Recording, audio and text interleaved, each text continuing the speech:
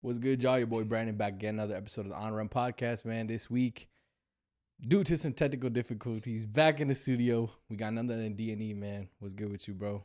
Hey, once again, thanks for having me. I'm happy to be here, and let's get to it. Absolutely. So last time we had a really good conversation. I really hope this follows along. So everybody listening, man, definitely make sure to stay throughout the whole episode because it's gonna be a real good talk. But yeah, current events. Just to start off the conversation a little bit lightheartedly, I was recently thinking about something. So I was having a conversation with a few people, and just over like the past few weeks, I kept coming back to kind of the same point. And I started to kind of realize that women kind of have a hard time understanding why men sacrifice sometimes. Now, I'm not going to put all women in the same boat. I'm not even going to say most women, but I think a lot of them don't really understand why a man would put himself in a stressful situation. Because for them, their lens that they see the world through is something completely different. Like for them, it's more about comfort. It's more about like being safe. They're more proactive in terms of being like mentally well, I guess you would say, or just like feeling good usually.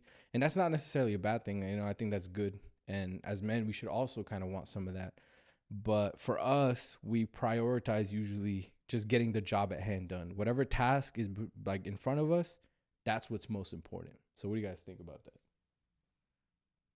Oh, I kind of agree with that. So I do tutor like math as well. And one of the kids I tutor, she's a girl, but her boyfriend just, like I think 2 weeks ago, got in a car accident. So totaled his car. Then the following day, he got kicked out of his house. And the following day, he got fired from his job. God damn. So this guy was like when I tell you this man was depressed, I thought he was actually gonna. The only thing left was for his girl to leave him. Yeah, wow. Yeah, I joked about that to her, not to him. Not in front of him though, but I remember I remember him texting me and like letting me know everything of this stuff, and because I'm close with him, and so I remember like maybe last week, so maybe a week had passed, and he was like, "Yeah, bro, I got a new job, but it's not paying enough. I have to move out now. I'm basically homeless," and he's like, "I'm gonna get another job," and I remember like. Because I tutored the girl, not necessarily him, so he's on even there half the time. I remember she said something like, "Oh, I don't know why he wants to work all the time," and all I could think in my head was like, he just lost his job. Yeah. He's homeless right now. He has no car, and you're just kind of like, why does he want to work all the time, right? And to me, it was like it's kind of eye opening because even for me personally.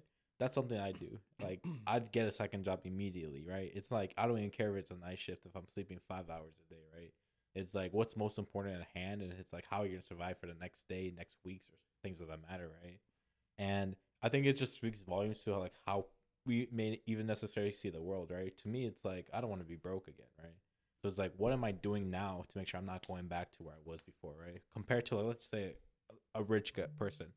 When they hit rock bottom, they may have a little bit hard time trying to get out of the dumps because they never even was there in the first place, right? Yeah.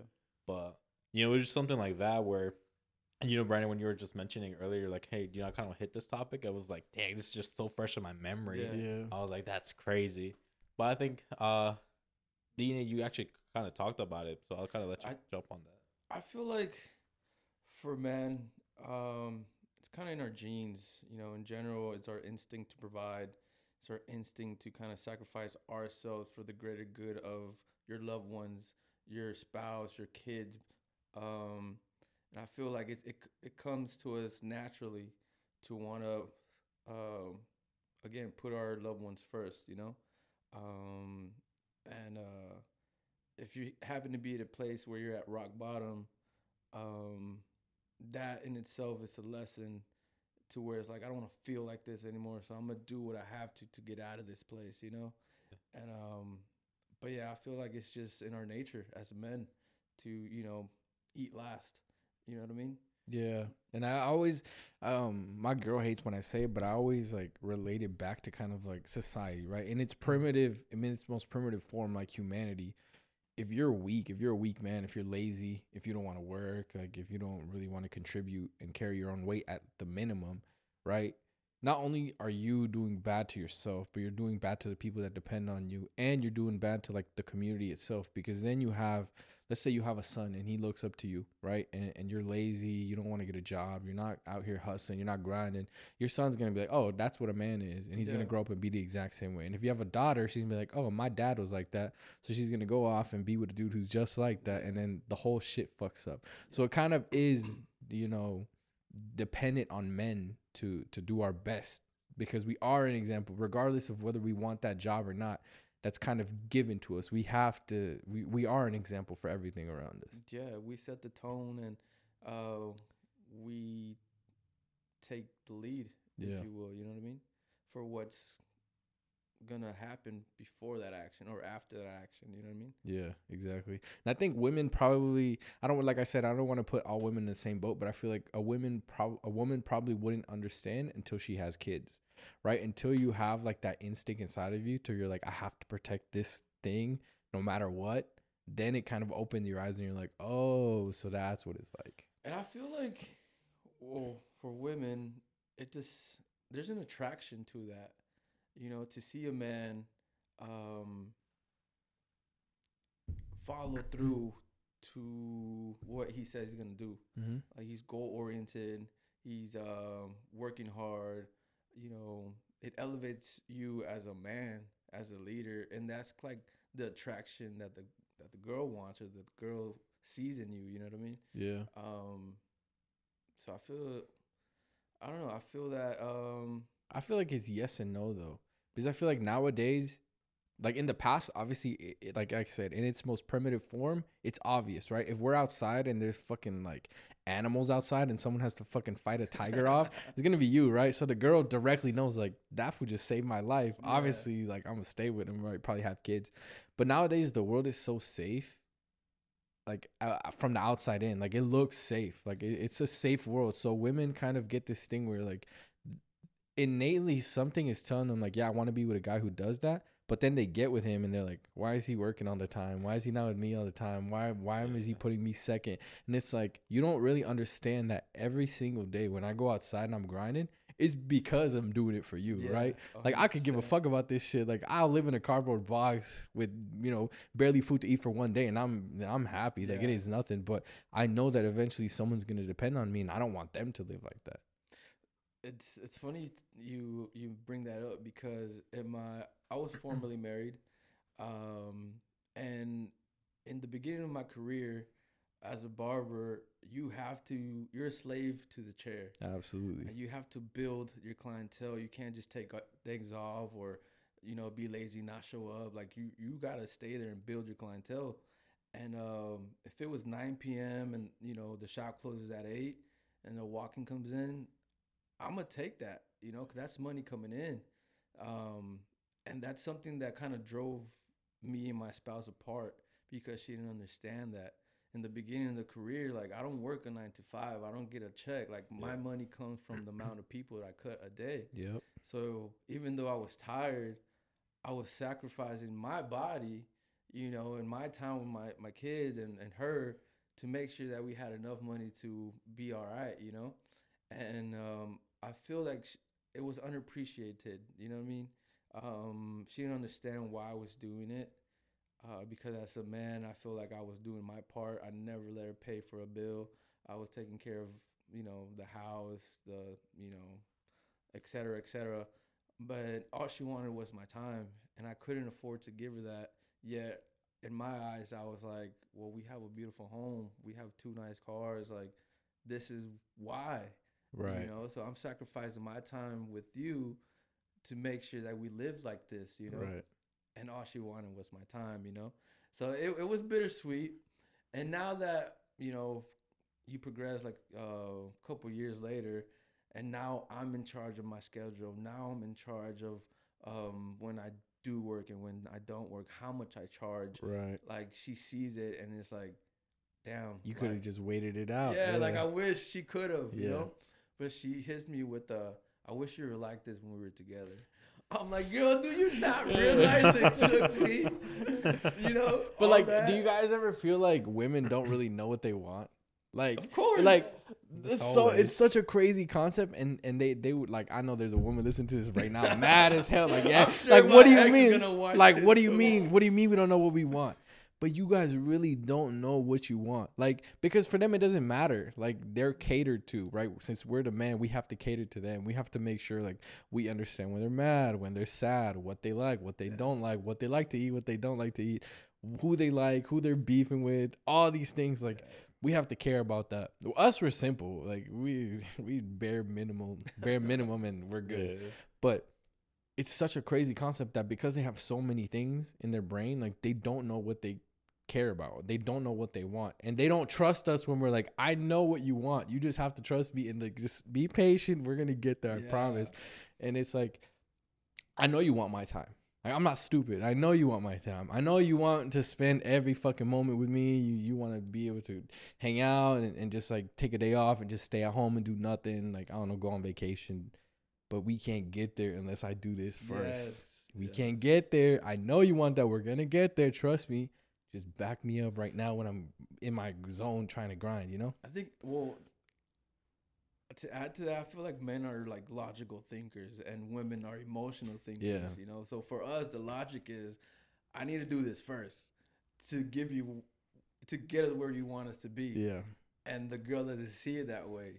They want that now. You know what I mean? Yeah, so I think a sense of entitlement is in play. Like, well, I deserve this. You should give me this. You know, I want this now. Like, hold up. Like, we'll get there. You know? Exactly. But our logic is different than theirs, you know?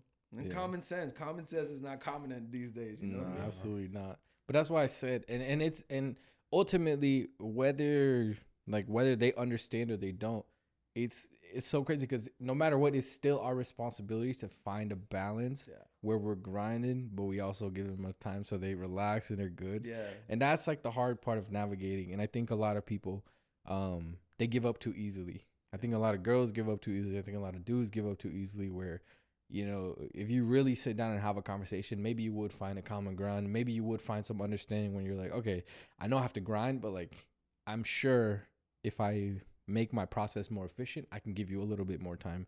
And the girl as well can be like, okay, I know I want to spend a lot of time with you, but I know you have to do your thing. So I'm going to support you. What do you need me to do? And then everybody can be happier. Yeah. Do you feel like social media has an impact? Yeah. You know what I mean? Yeah. For sure. We all say yes. Yeah, for sure. Well, I just think women, because like you said, they're more emotional. They're more in tune with their emotions.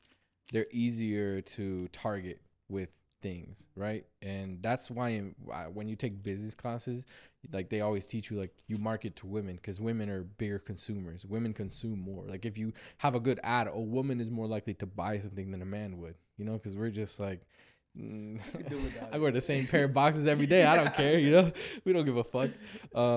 So because of that, like, women are so easily influenced and they get fed all these things where there's other women telling them what they should want. There's other men telling them what they should want. And that's why they don't know what they want, because they don't know whose advice to take. They're like, what do I really want? You know what I mean? Yeah, for sure. Yeah. All right.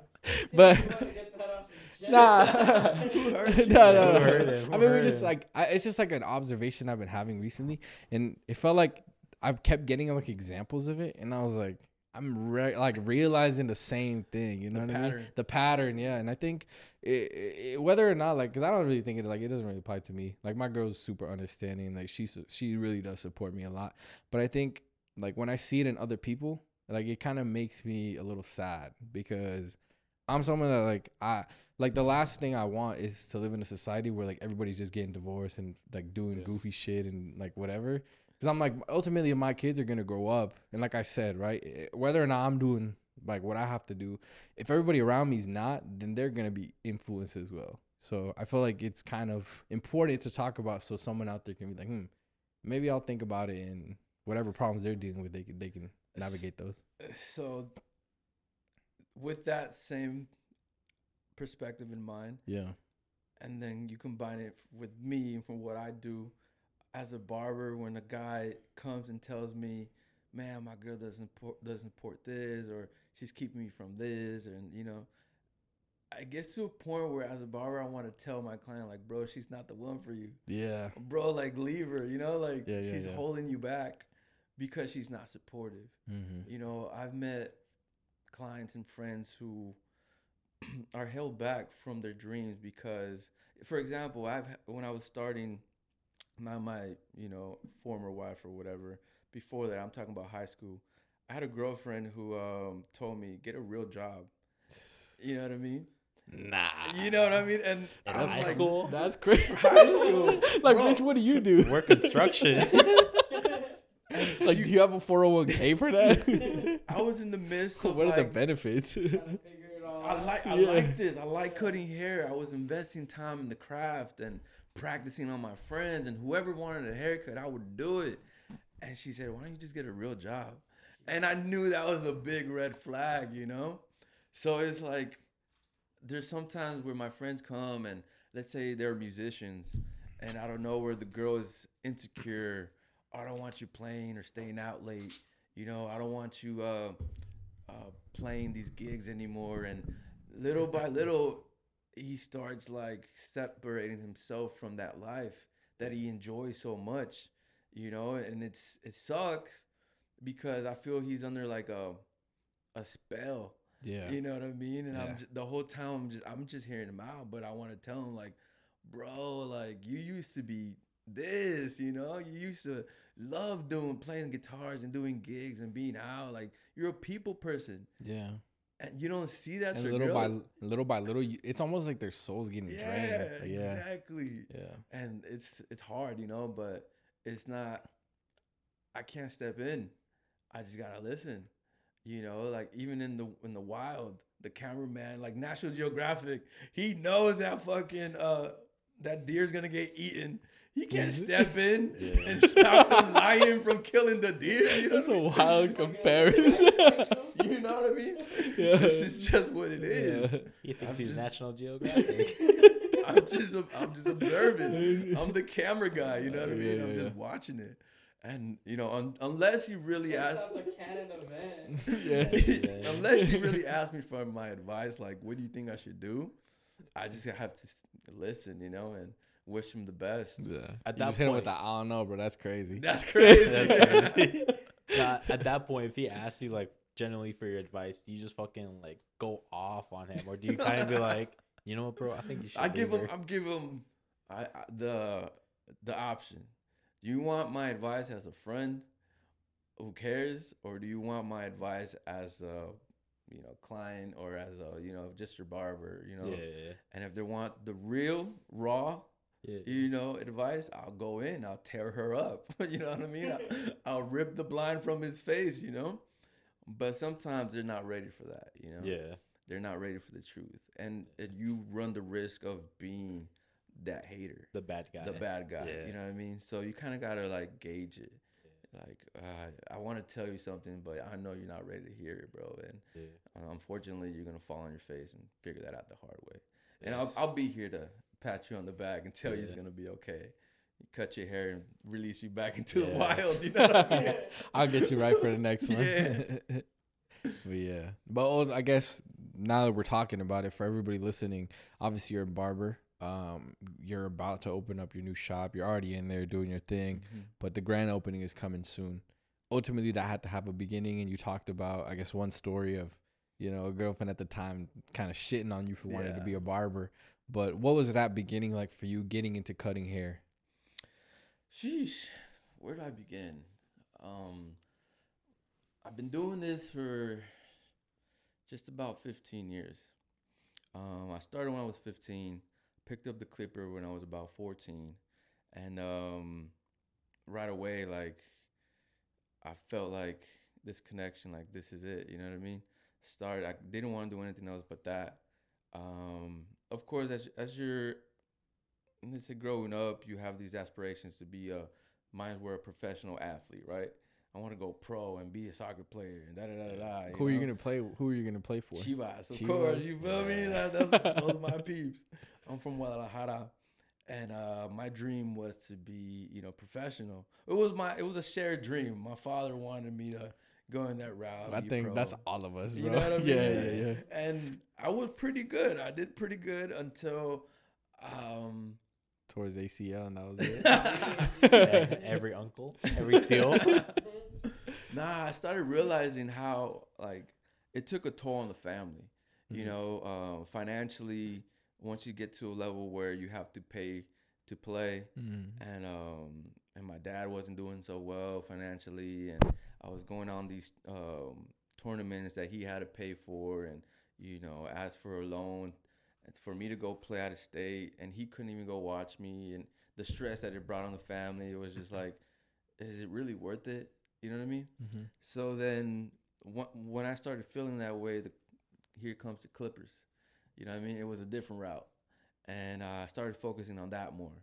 And I had a lot of friends and who I thank dearly for letting me practice on them. In the beginning, I didn't grow up in an age where we had YouTube. So you couldn't look up, how do you do this fade, or how do you do that, or look on Instagram on your phone. You know, like I started just going to the shop, sitting there for hours and watching other barbers cut hair, and whatever I would pick up, I'd go practice on my friends and my family. And if you were lucky enough, they would tell you to grab the broom, you know, and you became a shop boy. And so that was my beginning. I started practicing on my people, and surprisingly, like, my dad didn't necessarily want me to go this route. We grew up going to a salon and getting a haircut for like $8, $12. Yeah. So he didn't see a future in, oh, my son's cutting hair. Like, what the fuck? Like, that's not a job, you know? And not to mention that he thought it was gay. You know, like, straight up, like, it was like, that's just for girls. What the fuck? Like, you're cutting hair? Like, nah. So I had to go. I was that was like paint your nails next. Yeah, that's what I was up against, you know. But once he started seeing how much time I was investing into this, and how much, I guess, money was coming in, he kind of like was more laid back about it, you know. By the age like junior year into senior year, I saved enough money to buy myself my own car. And he was like taken aback, like, where did you get that money from? Yeah. I'm like, Dad, I've been cutting hair for like 2 summers, you know, like I saved up to buy my little car. Yeah. And he was like, oh shit, like, you know, that was the first moment I felt like he was kind of proud of me, like, damn, right on. Like, but he ain't say it. He didn't say it. Mexican dads, but they ain't never gonna say, I'm proud of you. It, you know? And so yeah, I just kept on. kept doing it. And what was it? My senior year, I was passing notes in class, passing a note, and Miss Miller was her name, my math teacher. She stopped me, grabbed the note, opened it up, and was like, what are all these names? And it was a list of guys that were going to go get a haircut from me. And I explained to her, like, I cut hair, and they're going to come out to school to get a haircut. And she was like, you know, there's a college for that. You know, that's what you want to do. Like, there's a route for you. And bless her soul, she looked up on the internet, got me information to like go and sign up for school. So I was stoked, like, oh shit, I thought this was like an apprenticeship that you had to do. Yeah. I didn't know that you had to go to school for this. So I was like, dope, like, I'm gonna go to college, you know what I mean? Like, there's a barber college, dope. And so I called. And they denied me access to the college because I didn't have a social security. You know what I mean? I'm an undocumented immigrant. I didn't have a social security. And at that time, the only school in Vegas wouldn't accept you if you didn't have a social security. Has that changed now? It has. Damn. It definitely has. Thank God. And yeah, so, you know, my dreams were crushed a little bit, you know, but I went back to school and she kept asking me, like, did you call? And I told her I did. And she wanted to know, like, know the good news, you know? And I was just like, I don't know. I kept coming up with excuses, you know? But I didn't want... I'm in full scholarship. Yeah. I didn't want to out myself, you know what I mean? Like, I don't have a social security, you know? Like, at the time, I remember... It's changed so much because at the time, it was almost like you didn't want people to know that. It was like a secretive thing. You were almost like embarrassed of it. Now, I think it's good. Now it's like more normalized. Now we see people, we're like, damn. Like, we have like a little bit more empathy towards them. Yeah, and this was at the cusp of Obama signing the Dream Act. Mm. You know what I mean? And so I had heard about this Dream Act or whatever. You should sign up. Yeah. And that was a little bit more of an incentive for me to graduate and get my diploma, you know? Were you a good student? Huh? Were you a good student? Yeah, I was an honor student. Yeah? Yeah. And that's one of the things that, like, I made sure I was always on top of my shit, you know?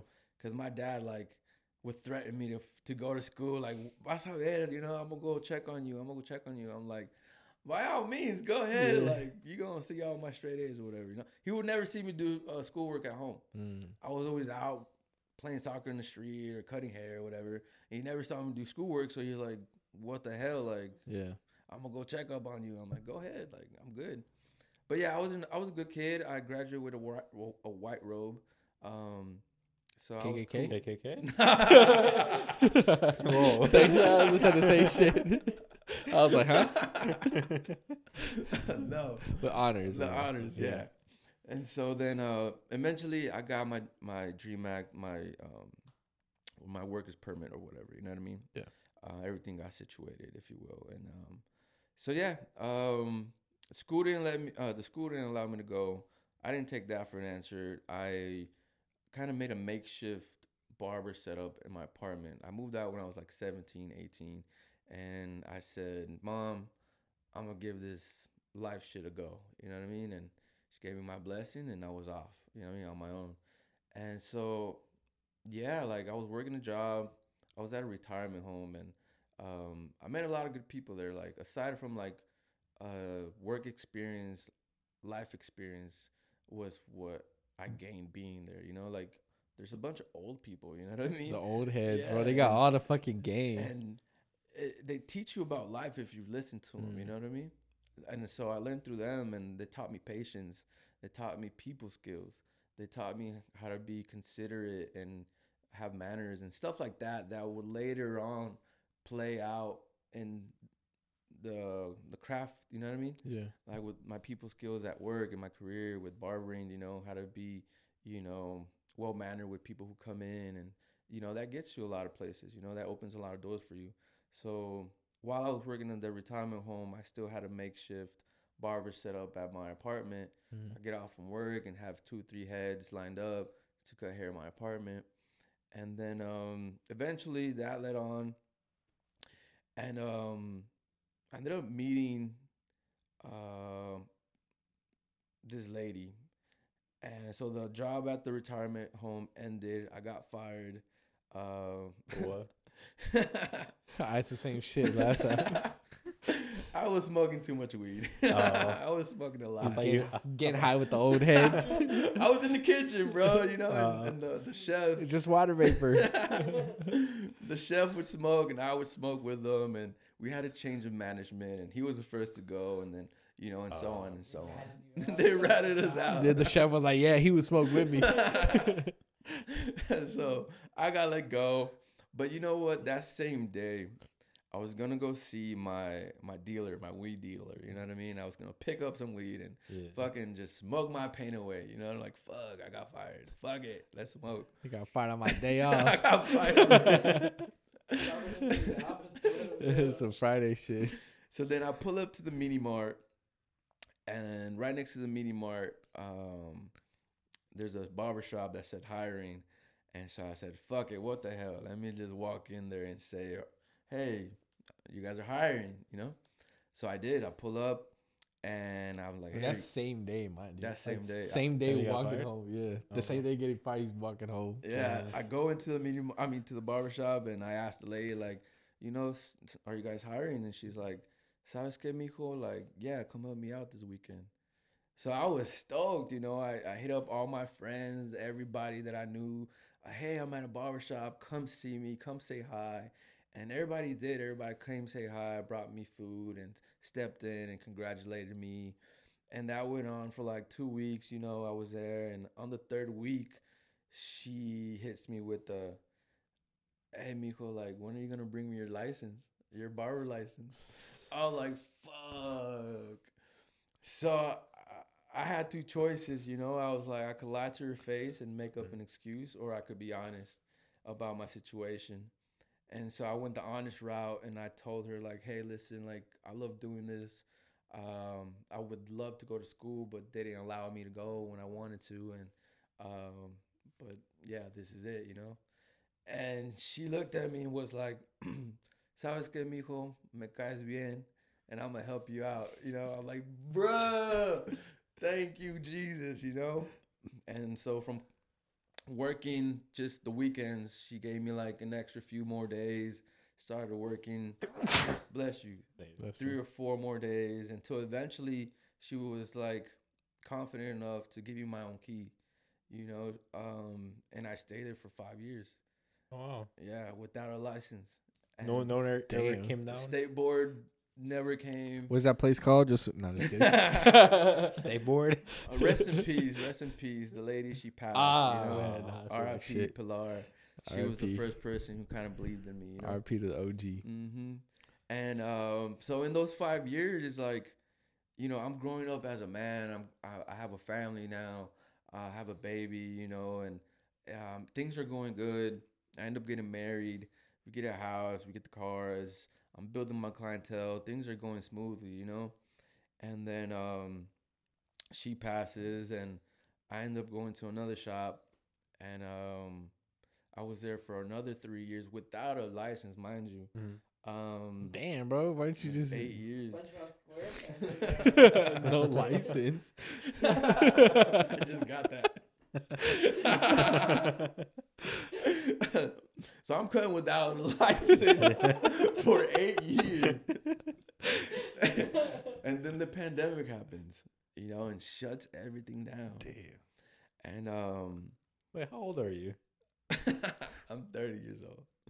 Yes, sir.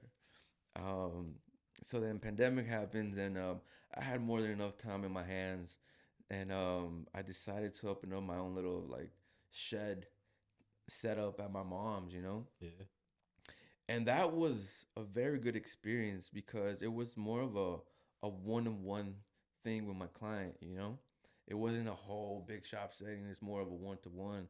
And I got to know them in a much more profound way, you know? Like we were opening up with each other, and it wasn't just like, all right, next, you know? It was more like I got to know my people for the first time, you know? Yeah. And people, I feel like, open up a little more because they don't feel like there's other people listening. Exactly. It's just one-on-one.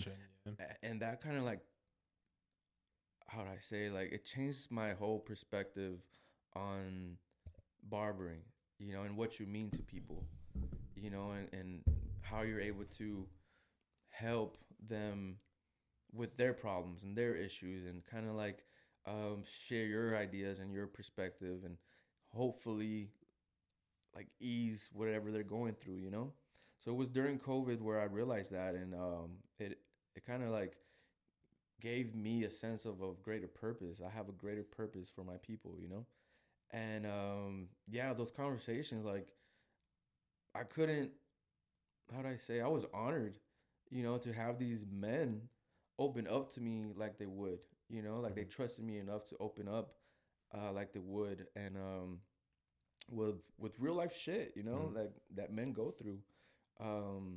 It's COVID, money's not coming in, you having to be with your spouse, it's stressful, the kids, everybody had a sibling or a family member or someone they knew that passed away from COVID, you know what I mean? So we were all like in this together in a way, you know what I mean?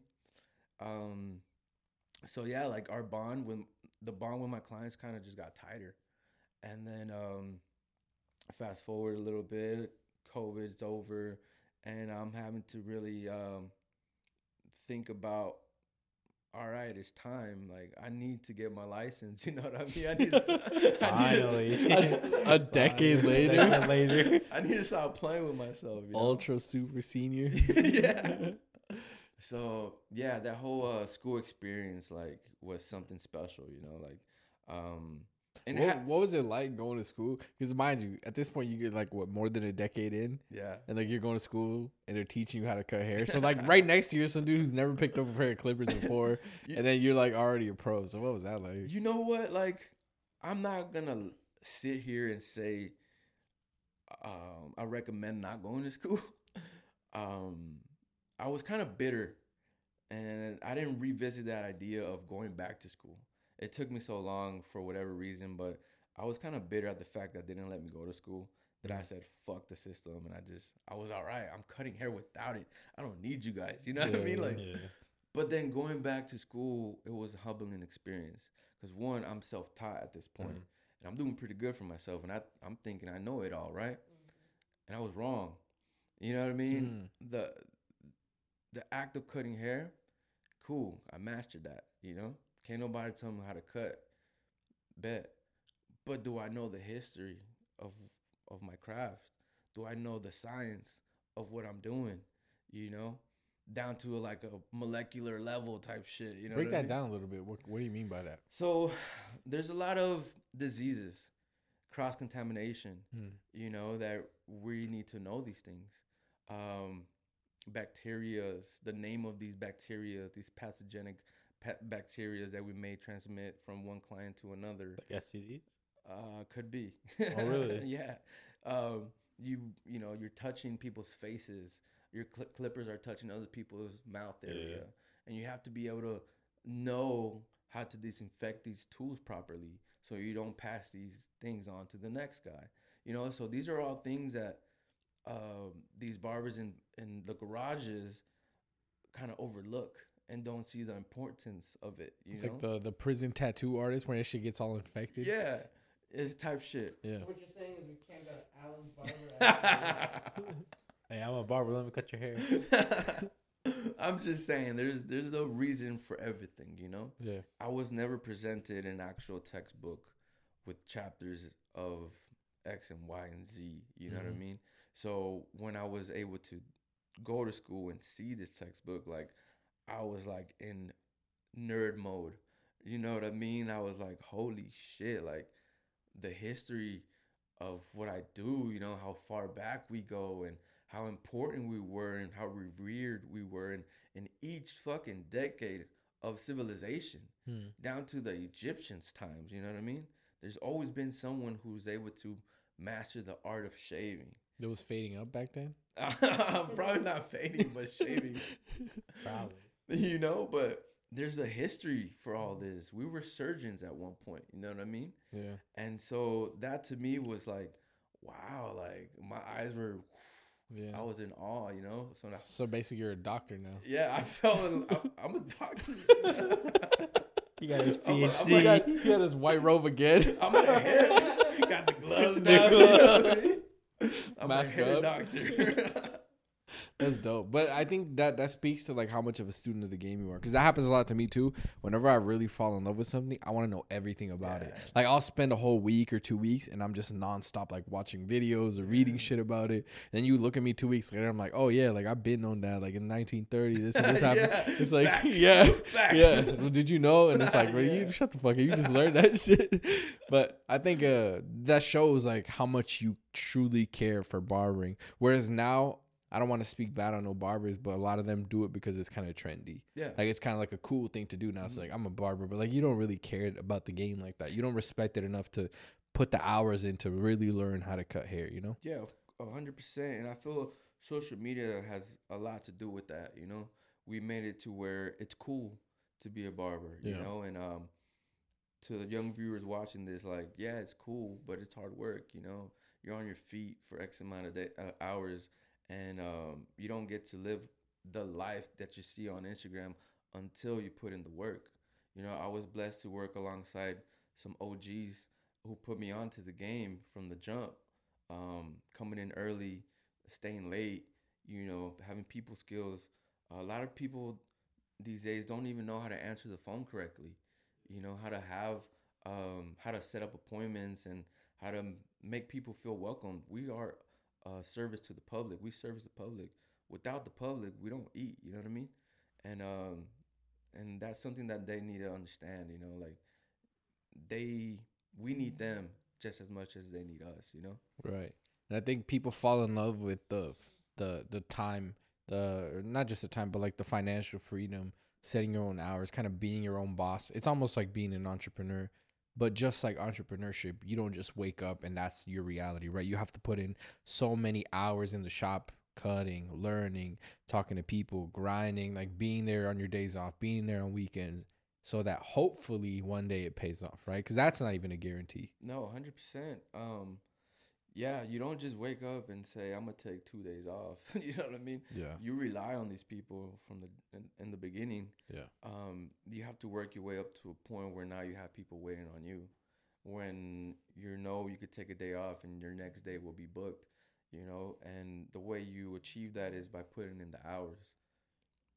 And what about the conversations behind like the scenes, or when you have a person in your chair and they're breaking these things down to you, it can be a lot of responsibility sometimes, right? It can be a lot of like a burden because you have to kind of carry a lot of people's negativity. Not to say like every experience or interaction is negative, but you have to sort of find a way to kind of compartmentalize that, and then when you go home, like not bring that with you.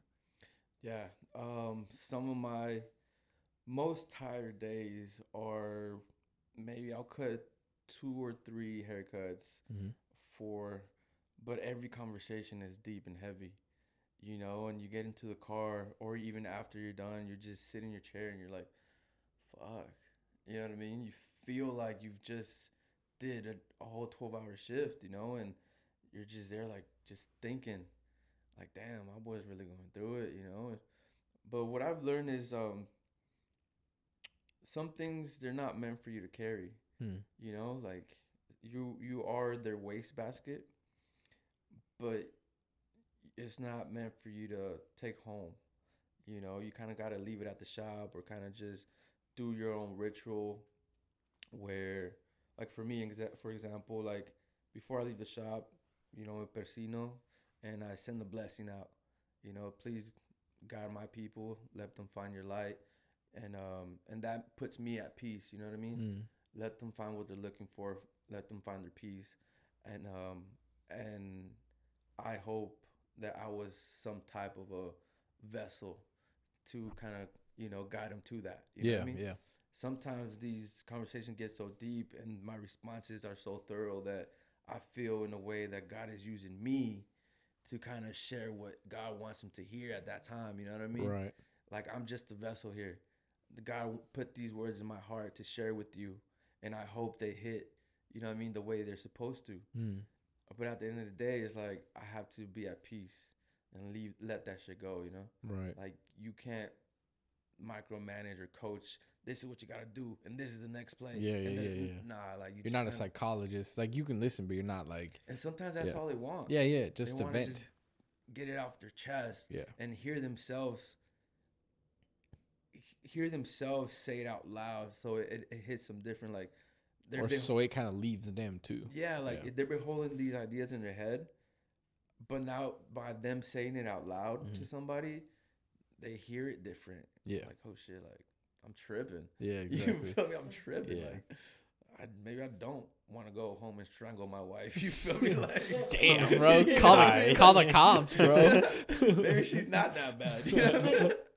But can you give us some examples of like some of those conversations? Obviously, without giving people's like personal information. I remember I shared a little bit about an experience where I had a client he was always like dapper and always like had his shit together. It seemed like, but one time like he just came to me and was like, bro, like shit's not going right. Like you said in the beginning, like he had a car accident, lost his job, et cetera, and he just came to me like, bro, like please, like just tell me something, you know what I mean?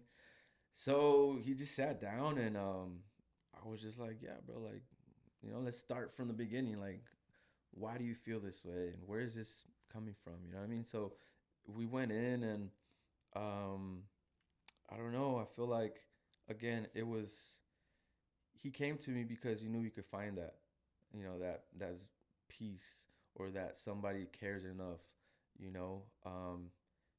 to kind of be there for him. You know what I mean? He needed somebody, and he couldn't find his family or his usual friend circle or his girlfriend. He came to me, out of all people, and he shared what he was going through, and he kind of like in the midst of giving up, and like, I don't know, I feel like through the laughter, through the camaraderie, through him like seeing himself after the haircut, it kind of like made him feel like he was worth something still, you know what I mean? So I don't want to go into what we talked about, or like whatever he was like, I don't know, expressing. But it was that, you know what I mean? Like, he came to me, and I feel like that holds a lot of weight in itself, you know what I mean? Yeah, I think it makes your profession more valuable than it would look like on the outside. Yeah. Right? It's more than just a service. Like, get in, get a haircut, get out, right? It's something deeper than that. And in a way, I don't know, a lot of people, I guess, can get ego from that because they're like, wow, look at me. But you can also, like you said, change it for the good, or take it for the good, and feel like God is speaking through me, right? I have a bigger responsibility than just cutting these people's hair and getting them out. For some people, you do, right? Some people just come in, they don't really want to talk, just get a haircut and you're out, good. But other people come in and they, like you said, they need something, because a lot of times we can't really open up with the people that are super close to us, right? Because it's vulnerable, and especially like men, we feel like, well, if I seem vulnerable to them, that's going to affect them, and I don't want to harm them, right? I'd rather just keep it to myself and hold it in. But sometimes you kind of do have to get it out. So what better way than to have someone who like is still somewhat close to you, right? But you know they won't really judge you for how you feel or what you're going through. Yeah, 100%. And just speaking on how many things as men we hold in. Mm-hmm. You know, we don't share with our spouses because we have to be strong, or with our mothers or brothers or sisters because all you want them to know is that we're doing good. Don't worry about us, you know, we got this. And perhaps it's ego, perhaps it's just masculinity, but we do have feelings. You feel me? Yeah. And rather than seeking addiction, rather than seeking, instant gratification, there's a lot that could be solved by just talking, from my perspective, personally, like, I've had to go through therapy to work on myself, with previous traumas, external or internal, that I had just lingering around, and feelings that I didn't know were there, but were causing me to act a certain way or manifest in situations or in ways that I didn't know why, but it was just a previous trauma that I didn't work through. And so I was leaning towards, let me just smoke weed and forget about it. Let me just get drunk and not think about it. You know what I mean? Like, instead of doing that, you could solve and ease all that trauma and pain through just talking. You know what I mean? And I have the responsibility to be that guy. You know what I mean? Mm-hmm. When the opportunity allows itself. Right. Yeah. Yeah. Not to be that guy or to be dark in some way, but do you think there's ever been a chance where you had that person on a one-on-one where you knew they were struggling and you feel like the words that you were speaking at that point in time were the words that he was needing to hear? Or where he left the conversation where you probably haven't seen him maybe ever again at that point? Yeah. I feel like I kind of like touched a little bit on earlier on how some people, I feel, aren't ready for the truth. And perhaps I was wrong. Like, my idea of the truth wasn't his reality, and it kind of rubbed him off the wrong way. Or perhaps he took offense to how blunt the message was delivered, or he just didn't find what he was looking for, you know what I mean? And felt like I was against him and not with them. And sometimes I guess just people aren't ready to see themselves in the mirror. No pun intended with the haircutting and stuff, you know what I mean? But they're just, Like, damn. Shitty advice, and I don't even like my haircut. That would be OD. Maybe it was a haircut. Yeah, man. It wasn't the advice. He's like, I'll come back, bro, but I'm good with the cut. It's some real good advice, but damn, you fucked me up. Let me know when you're done. Like, less talking, more cutting, bro. But yeah, there's have been situations like that, you know. Like I can't say I've lost too many clients or like I've had a lot of negative experiences with clients. Sometimes like they either just leave the state or just it's it's not in their convenience, you know. So yeah. But I think that's normal. Like with any job, like stuff happens. But you talked a little bit, you touched on like having traumas and things that you didn't resolve and you had to go to therapy for. Are you comfortable with sharing some of those things? sure. Damn, where do I begin? So going to therapy taught me that there's internal trauma where it's really not your fault. You know, for example, like it goes all the way back to where like your mom and her pregnancy and her experience while she was pregnant. Was she did she have a happy experience while she was pregnant? Was she's always on edge, always sad? You know, these are all hormones that are injected into you while you're still in the womb that later present themselves as trauma. No shit. You know, and you seek addiction or you seek gratification and or you just always sad and depressed, depression, anxiety, or PTSD. You know, these are all things that are injected in you from your mother's from when you're in the womb and you have no control of these things, you know? That's the internal part. So I had to go back and ask my mom, like, hey, like, how was your pregnancy, you know? And I come to find out that they were mourning a loss of a sibling of mine. So before I was born, I had a sister who died at birth. And I didn't know that. I never asked, you know, but going to therapy kind of Prompted. you know, prompted, yeah. So I asked my mom and we started talking about this and I was like, whoa, like, how come no one ever said anything, you know? And so there was a lot of sadness. My dad had a lot of guilt. He was kind of never around when my mom was pregnant, right? Because when she was pregnant of me, my dad was out kind of drinking himself. Because he was fucked up over it. Yeah, because he was fucked up over it. He felt guilty. He should have been there more. But instead of being there for me, he was out. You feel me? He's a double edged. God, so it didn't make it any better. Yeah. Like, so, damn, now my son gay cutting hair. He's not messy. He failed. He failed as a father. But yeah, see, so these are all things that you don't know, like, until you ask, you know? Yeah.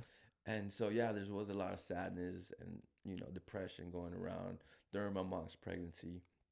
And so then that kind of, like, helped me through that trauma. Like, oh, shit, now I understand. Now I have this piece to the puzzle where it makes sense now. You know what I mean? So you conquer that. You take another step.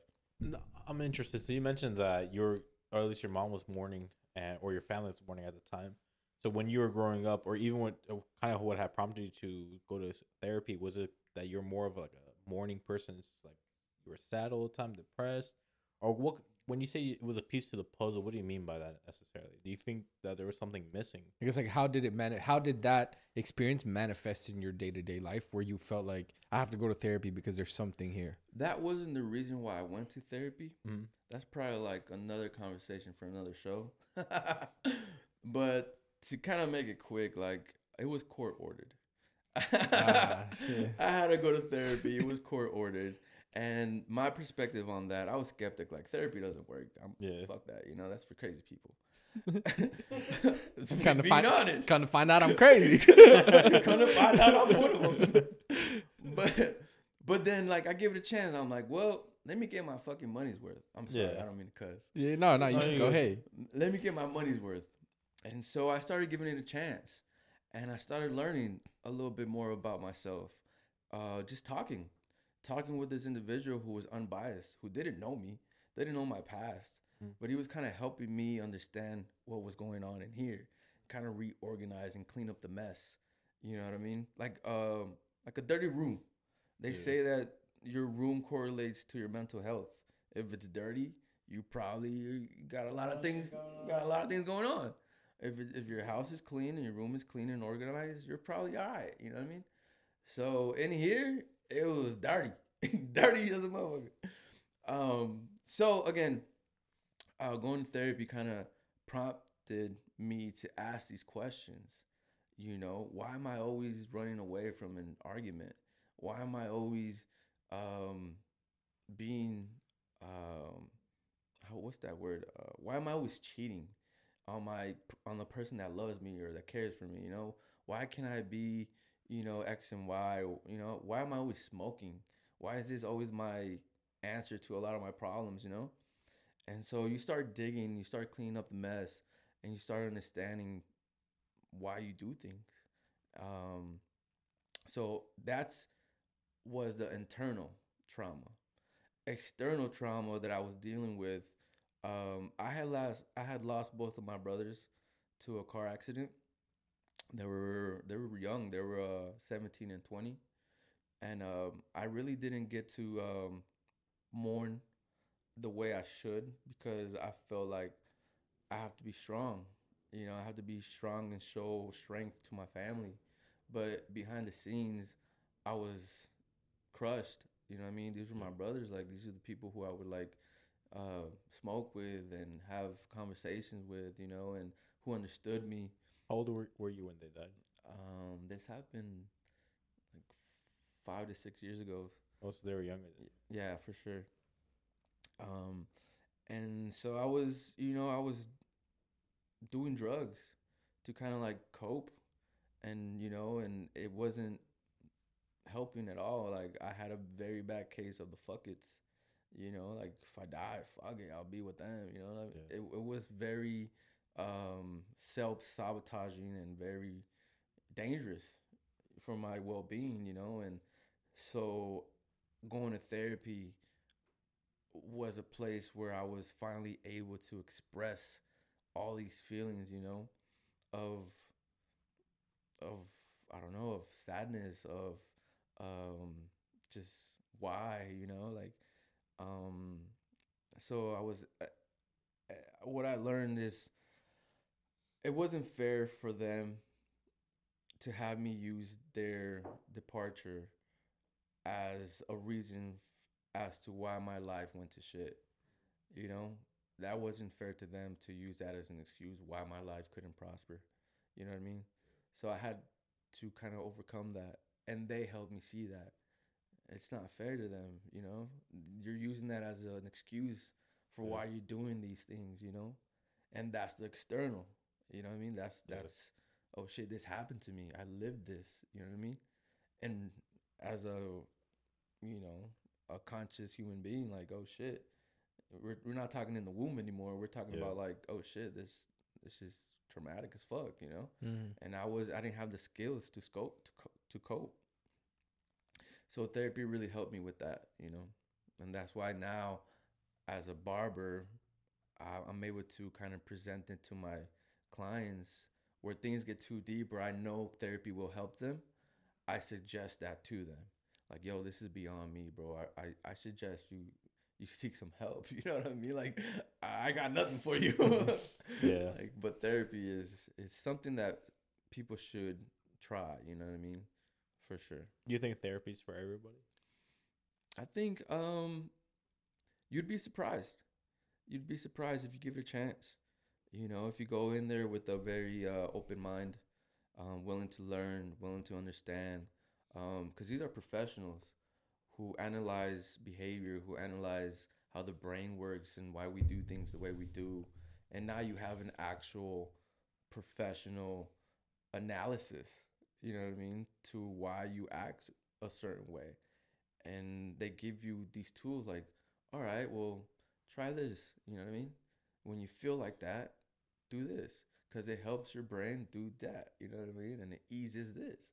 So I'm like, oh shit, like that's fucking dope. Like now I have, and this, I stay away like from medication. I wasn't medicated. It was just more of a conversation. Just talking, yeah. You know what I mean? Mm-hmm. And but yeah, like just having somebody who's a professional tell you like, hey, try this next time. You know what I mean? It gives you those tools to deal with life. You know. But now on your journey of self-improvement, you've been sober for a few years now. How has your life changed since you've been sober? I my sobriety um, really changed the game for me. Mental clarity is a game changer. You know, um, again, instead of running away from hard situations, I embrace the discomfort.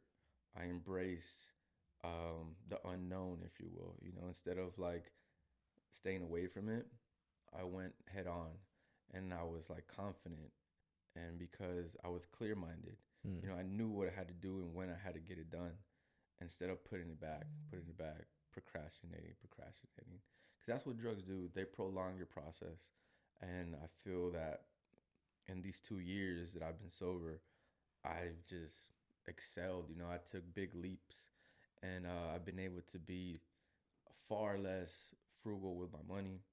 I've been able to save more. I've been able to be more proficient in my life, in my relationships, um, with family members, with my kids. I'm more present, um, and I'm more aware Mm. of what needs to get done, and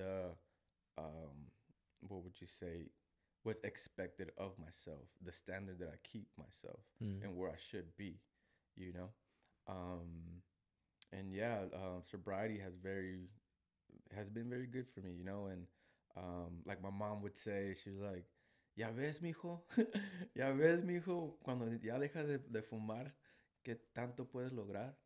And I was like, "Damn, like I mean, she has a point, you know what I mean? Yeah. Like, Yeah. ain't nobody trying to hear that, mom." Oh, you rubbing my face in it, yeah.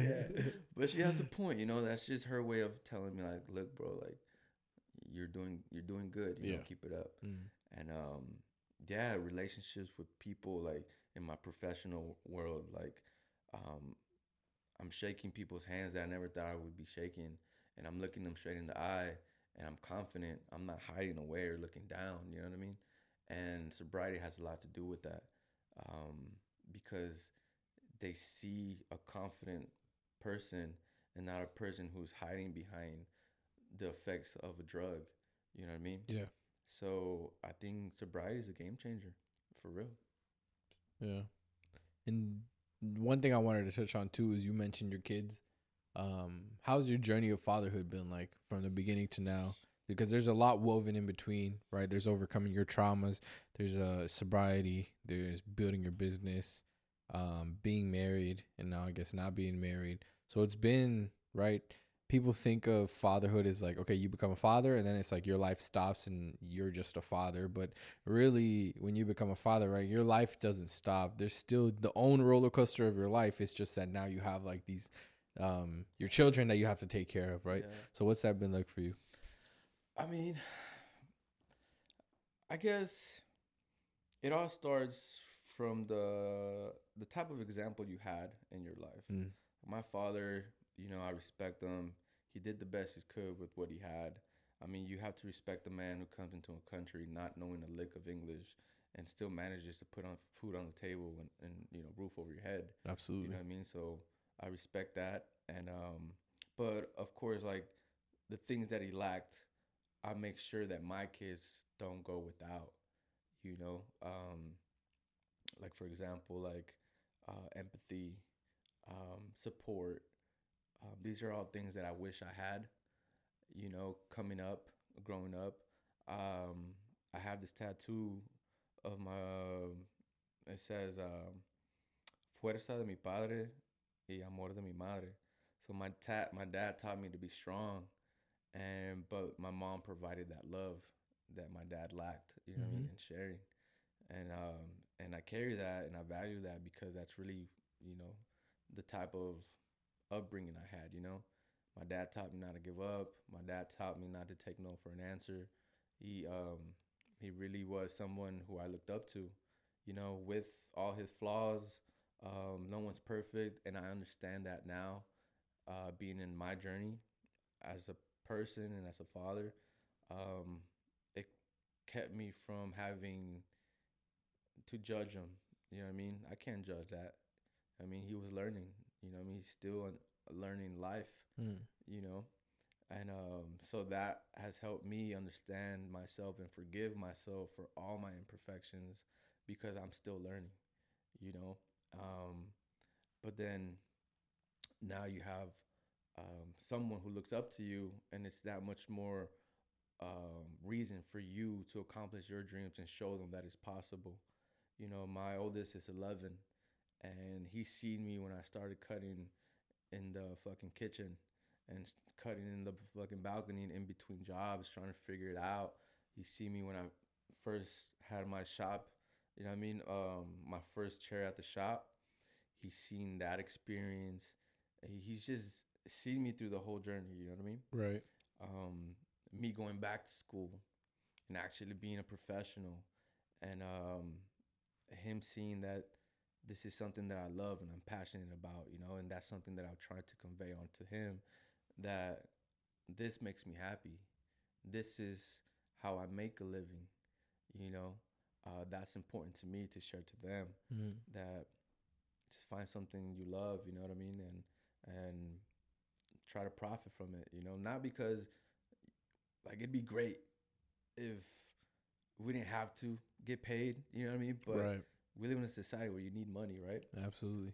But if I didn't have to get paid, I would still choose to do this. You know what I mean? Exactly. I think that's something a lot of us grow up with, especially Mexican, Hispanic culture, right? Where jobs were from necessity, not basically. The jobs were from necessity. They weren't really like, oh, I want to do this because I enjoy it. Yeah, it wasn't from passion. It was necessity, not passion. Whereas now, like coming to a country where we have more opportunities, living in an age where it's never been easier than it's easier now than ever to sort of chase something you want, right? If you want to be a barber, hey, guess what? You can start cutting hair at your own house, post your clips on Instagram, TikTok, Facebook, whatever social media, market yourself, right? You're accessible. People can reach you, right? Whereas before, right, unless you took out an ad in the newspaper, the radio, or TV, then no one was going to come to you. Or you had to go to the traditional route, go to school, get a license, go to a shop. And that's like so much effort, you know? Like you cut so many years without even a license. Yeah. So, but I think it's good that people are finally able to do things out of passion, because if we got if we got a bunch of things that are good, right? We have a society where we have technology, we have art, we have architecture, based on people doing things out of necessity. I wonder what we're going to get now that people are doing things from passion. Yeah. How much better are things going to be? Yeah. I feel you have to believe in what you do, you know, and you have to, first and foremost, it starts with you. Do you believe in yourself enough to do it? And that's something that I want to like plant the seed in my kids, you know? Right. That self-belief, and to listen to that little voice in your head, you know? That little voice in your head is what we call a spirit. And you have to make sure, and it starts with our parenting. We develop that little voice in that head, with positive talk, just making sure you're there and tell them you got it, you know what I mean?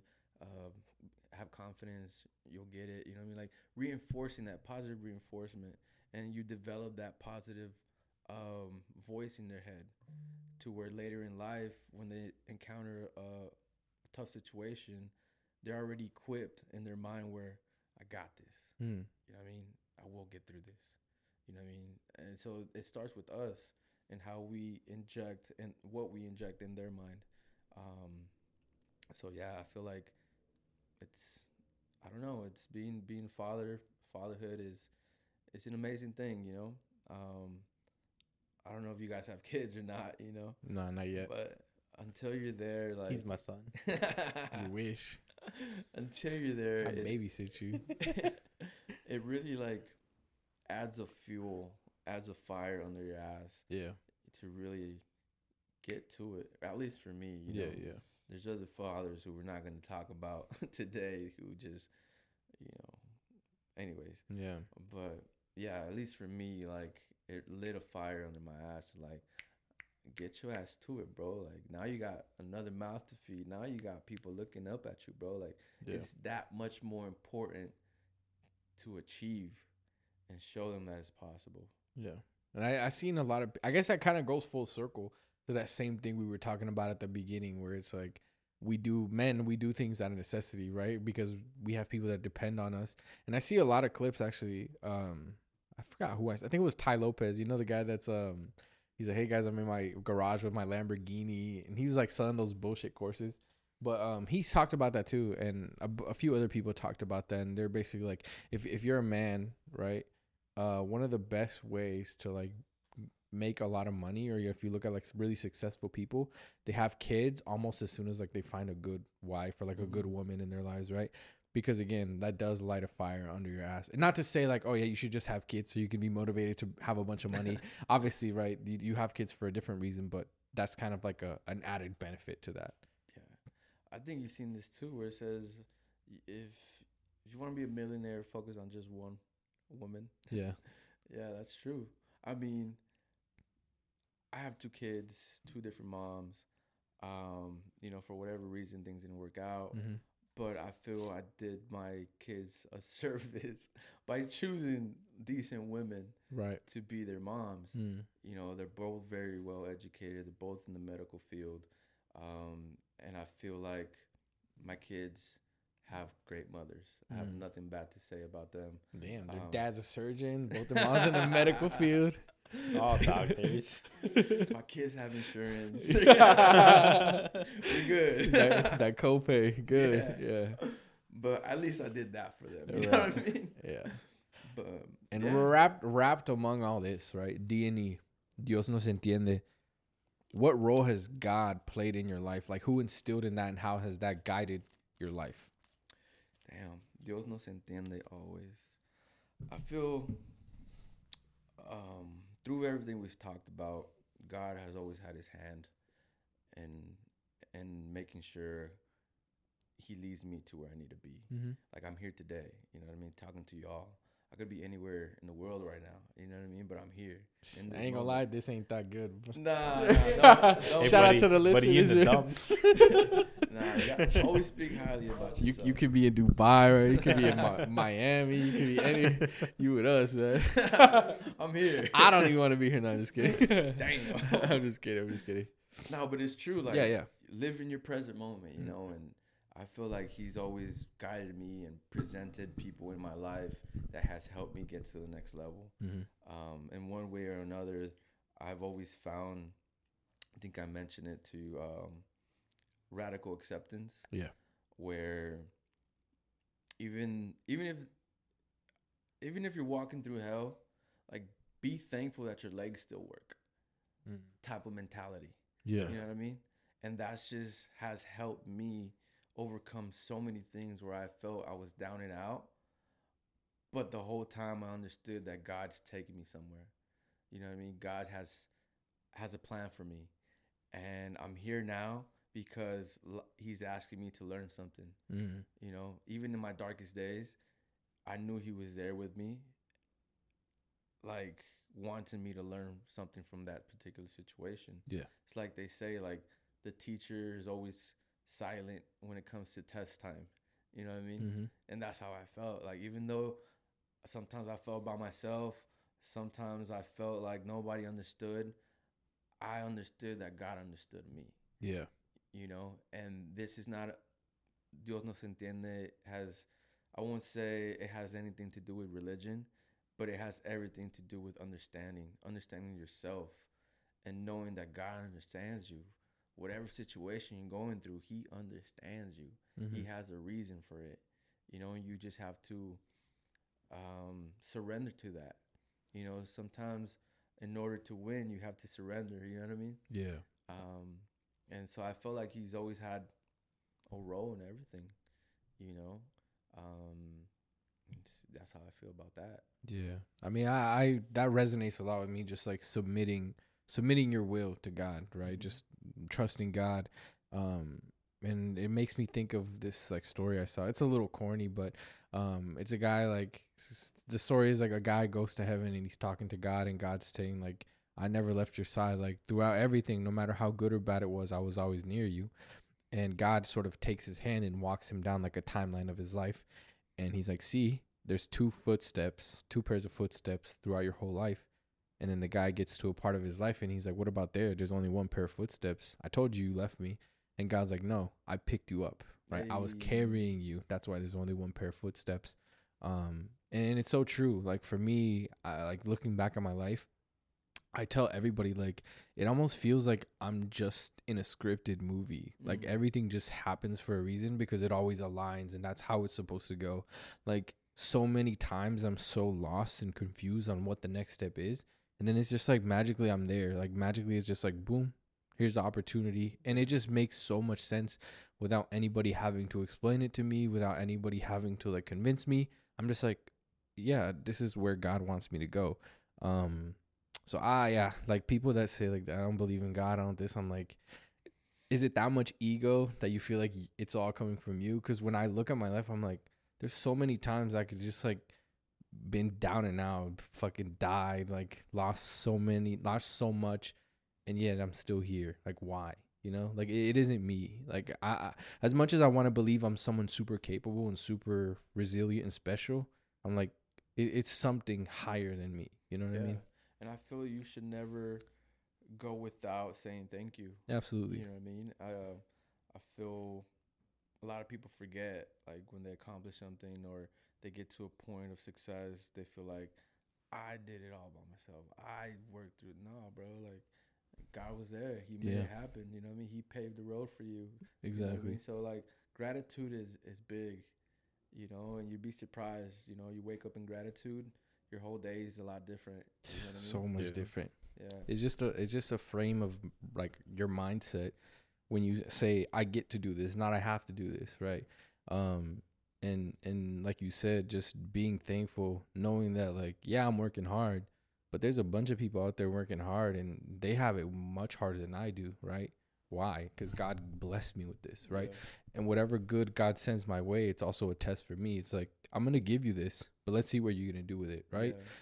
Yeah, I'm going to let your podcast be successful, but watch how you're going to turn your back on me and you're going to start like doing bullshit or promoting negativity or doing these things, right? It's also a test for us. Yeah. Just like the person who God's saying, like, I'm not going to give you that. Are you going to turn to a life where you're going to chase those things the wrong way instead of being patient and knowing that your reward is going to come? Yeah. I think a lot of it comes from faith, right? So it's like, I don't know if you read the Bible, but in there it says, if you have a faith of a mustard seed, right, you can move mountains, right? And a lot of people think like, oh, a mustard seed's like one of the smallest seeds you can ever think of, right? And to imagine that not even people have faith as of a mustard seed, right? And then even in there, in the Bible itself, it goes into when Peter was just like in the storm and Jesus was out on the sea, and he said, Peter, come walk towards me. And he said, God, I can't. Jesus, I can't. And he says, Peter, walk out to me, right? And it wasn't until and Peter was able to walk on water up until the moment he lost the faith, right? And it's always, I guess, a huge testament in our lives, or even when Brandon's saying, it's like a lot of it's like a script, right? You kind of have in the right moment, you're there, you're like, hey, this happened, I'm lucky. Yeah. And it's not, and it's not even you're lucky. It's We're blessed. Yeah. You're blessed. Right. And it's like a lot of things in our life happens for a reason, whether if it's, we may not see it for now, like when he mentioned the story when God's carrying us, that may not be for our own aspect of it. It might be for someone else to see a testimony of our own life, right? And I think it's truly important to see where we are at currently and understanding that there is going to be trials and tribulations. And when you get to that point, it's not the point where you drop God, right? It's not the point where you say, well, I made it this far without him. Let me just go with the rest by myself, right? And I think it's truly amazing to see like that everybody's life, you're going to make mistakes. Everybody's going to have these errors. Everybody's going to have these highs and lows. And even just kind of going back to what you said, radical acceptance. You know, actually, that's the first time I've heard radical acceptance. Brandon was telling me about, this barber was saying radical acceptance. I was like, why does he keep saying that? I'm like, what does that even mean? And it wasn't until you said it right now, but that's something that I personally like to, whenever I'm in the dumps, that's always what I think of. It's like, there's people who cannot eat right now. Yeah. There's people who don't have a home right now. And I'm crying because I don't know what I'm going to, I failed the class or I failed an exam, right? And it's like, how many people would love to have parents, 2 parents? How many people would love to have friends? How many people would love to have eyes? Your limbs, Your limbs, right? And it's like stuff we take so much for granted because not only that we have it, but others around us have it, right? So imagine if all of us were lost our right or left arm, we'd be grateful to be the ability to even move our right hand again, or even feel stuff at our fingertips, right? But it's because of the way we live in a society where we all just kind of accept stuff for granted. Now we live in a first world problem where if the hat's not the right color, if the jeans are not the right color, if the lighting is bad, that sets off your whole mood, right? And I think it's truly important to come back to your very semantics of it, where it's what is important in my life. Yeah. Right. And Dios nos entiende. That to me, it's like, wow, like I didn't even know that's what I meant prior to coming to this podcast. Right. And you're welcome. I think that my fault. No, but I think that to me is it's really special. And radical acceptance, that's something. Did you coin that term, or how did you hear about that term? My therapist gave me that, and he was like, "You suffer from this." Damn, copy this whole flow, bar for bar. Nah, just kidding. Nah, he told because He's the therapist. Yeah, for like, real. all of this was happening in my life, but I always managed to see the silver lining in it. Well, at least I still have a bed to sleep on. At least I still have this, you know. I could be this. It could be worse, you know. Yeah. And then he was like, "This is it. Like what you're saying, what you're describing is this radical acceptance." I was like, "Oh snap! I get it now. You know, everything might be falling apart, but I'm still here. I'm still alive. I still have a chance, you know, to get it all back, if you will. You know what I mean?" You know how lucky we are to be, or one of our worst days is someone messes up our food. You know? Yeah. It's like small things like that. At least you have food, motherfucker. Exactly. Yeah, at least you have food. At least you have someone making you food. 100%. So it's like it's small things like that that really, I guess, like when you break it down, it's like it's very special how we don't see things. Yeah, it's all a matter of perspective, you know, and I feel that's a superpower. You know what I mean? Being able to see the positive in everything. Yeah, you might have a shit day, but like again, at least you're able to come home. You know what I mean? At least you ever have a home to call yours. Yeah. You know what I mean? Or you see it every day, people on the bus or whatever, but you're driving by complaining that your AC don't work. Like, you know what I mean? Like, it's little things like that check you, and you know, again, it's just a matter of appreciation, you know, for the smallest things. I think it's like looking at what you have and not looking at what you don't have. Right? Count the blessings you have. Don't look at what somebody else has. Why don't I have that? Because it's not for you, right? This is for you. Focus on what you have. You know what I mean? That's actually a technique or a homework that I was given. In one of the therapies, he was like, bring back, when you come back, I want you to sit down and write down everything you're thankful and grateful for. You know what I mean? And he started pointing out things like, well, what about this? Aren't you grateful for that? Yeah. Oh, shit. Well, what about that? Aren't you grateful for that? Damn, you're right, you know? So these are like exercises, again, in therapy that help you and give you the tools to see things from a different perspective. That's why I feel that, you know, it would be a good idea for anybody to try it, you know? Yeah, that's fire. Loki, this is our Thanksgiving episode, so if y'all not thankful, man, there you go. Go to therapy. That's right. Yeah. This is free therapy, so it's free game right here. I'm gonna put my Zelle on the at the end of the thing for the session. But nah, man, I guess that I think that's really powerful, and I hope people listening could really take, you know, some free game from everything we're talking about. But to kind of close off the podcast on a little bit of a more lighthearted feeling, I want to talk a little bit about Wolf Culture. So obviously Wolf Culture is going to be your shop. It's right down the street from the studio, which I think is super dope. Hopefully we get to collab a lot in the future. But talk to us a little bit about what Wolf Culture is going to be about and sort of what the timeline is on that opening. So Wolf Culture, I don't know. I guess growing up, you guys, we're told all these stories where the wolf is always the bad guy, right? And there's a culture in that. We're the bad guys. You know what I mean? Like, even though you do good, you're still somewhat of a bad person to somebody else. You know what I mean? Yeah. And so there's a culture to that. Let's all be wolves. You know what I mean? Like, and from a different perspective, like, you know, from a spiritual perspective, if you will, the loyalty that a wolf has to its pack, you know, and how you, there's a sense um, of leadership. You know, wolf traits are leaderships, and that's what we want to be around, and you know, and create and uplift other leaders. Excuse me, in our communities, you know, in our families, and around our kids and our marriages. Like, we want to support the leaders in our community, you know, um, and that's the culture. That's the wolf mentality. That's the wolf culture that I'm trying to convey, you know, um, around my, you know, clients and the future clients that will come. Like, hey, this is what we do here. You know what I mean? We uplift each other and we support each other, and this is a way of life for us. You know, like whatever you got going on, whatever we want to support you in that. You know, um, so yeah, that's the whole idea from wolf culture. Um, yeah, this again, I feel like every barber has a dream to own their own barbershop. Right. Um, um, being able to finally be able to say I have my own is a huge accomplishment, not only for myself but for everyone around me, all my supporters, all my clients. Like, I wouldn't be here today if it wasn't for each and every one of them. You know, believing in my dreams, believing in the conversations that we have, and just kind of rooting for me, you know, and building that confidence to go after it, to go for it, you know, and um, it's finally here, you know.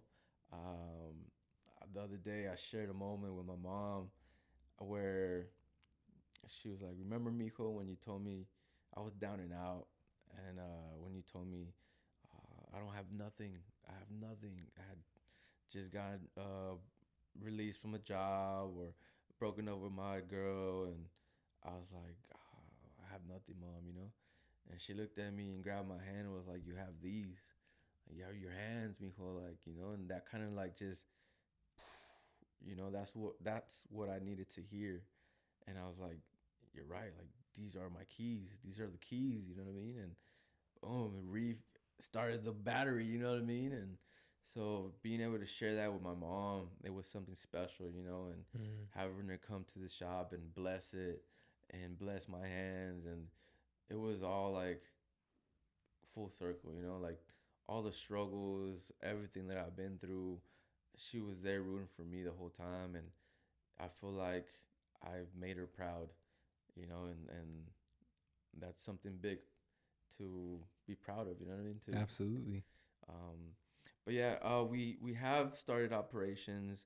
Our grand opening won't be until next year. We want to get over the holidays. We kind of just want to get it up and running to, you know, get the clients in for the holidays and take care of and service our people. But the grand opening won't be until middle of January type. You know?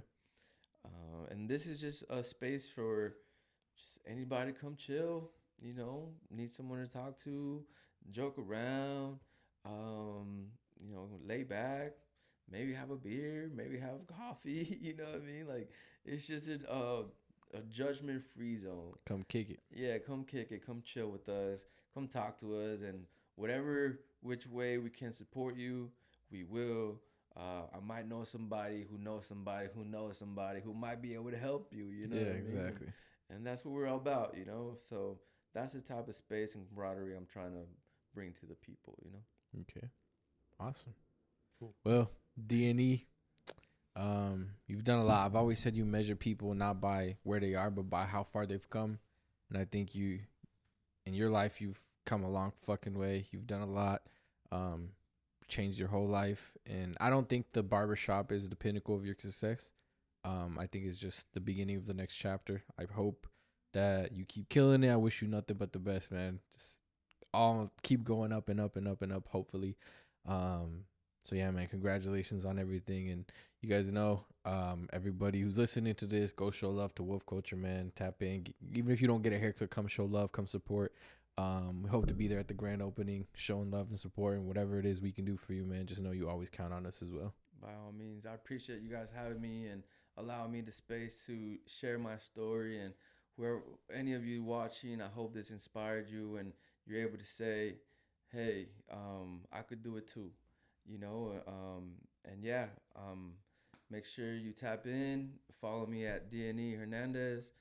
Again, thank you guys for having me, and I'm so honored to be here. It's a pleasure, brother.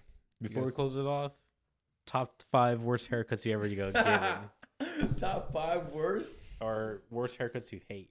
Currently, man, all time. Or like haircuts you hate giving. Talking to the mic. I guess at number 1 is the Edgar. Oh, yeah? Edgar cuts. I do not enjoy doing those at all because I feel I have to dumb it down. Dumb it down to it's just not it, you know what I mean? As a professional, I feel I'm watering down my skill level to perform that cut. So that's number 1. Number 2, there's this thing called the Gumby.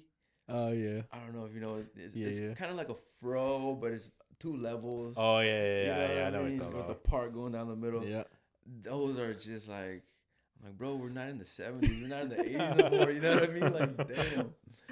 Those are rare. The flat tops haircuts, number 3. I know how to do it because my father would get one, but I hate doing them, you know? Cause the guy from Street Fighter. Yeah. Straight army cut. But hey, like, there's a certain skill level to perform that haircut. So, again, I don't like doing them, but I know how to do them, you know? Number 4, the Pauly D's. The blowout. Yeah. The blowout joint. And to Pauly D's expense, I had that haircut. He's still rocking that shit though. He Still stayed going with it, strong. man. Yeah. And at 5, I guess you guys know who Chuck Liddell is. Yeah. That mohawk, That little he had. skinny ass mohawk. That landing strip that he had. I do not like doing those. Oh shit. No fade, no nothing, just skin patch in the center. Like, Yeah. Those are my top 5. Shit. All right, man. Y'all want to let them know where they can Good find your question. socials? Yeah, you guys can follow me on Instagram, Ocho Benji. Jay from 702. All right, guys. Go ahead and follow the podcast pages, ontherun.pod on Instagram, On The Run Pod on TikTok, On The Run Podcast Facebook. Follow our second media channel. I want to build that one, doing more IRL content and just stuff when we're outside of the studio that's not related to the podcast. That's going to be offtherecord.ent. Follow my personal Instagram at AKBTG, and we'll see y'all next week for another episode, man. Peace.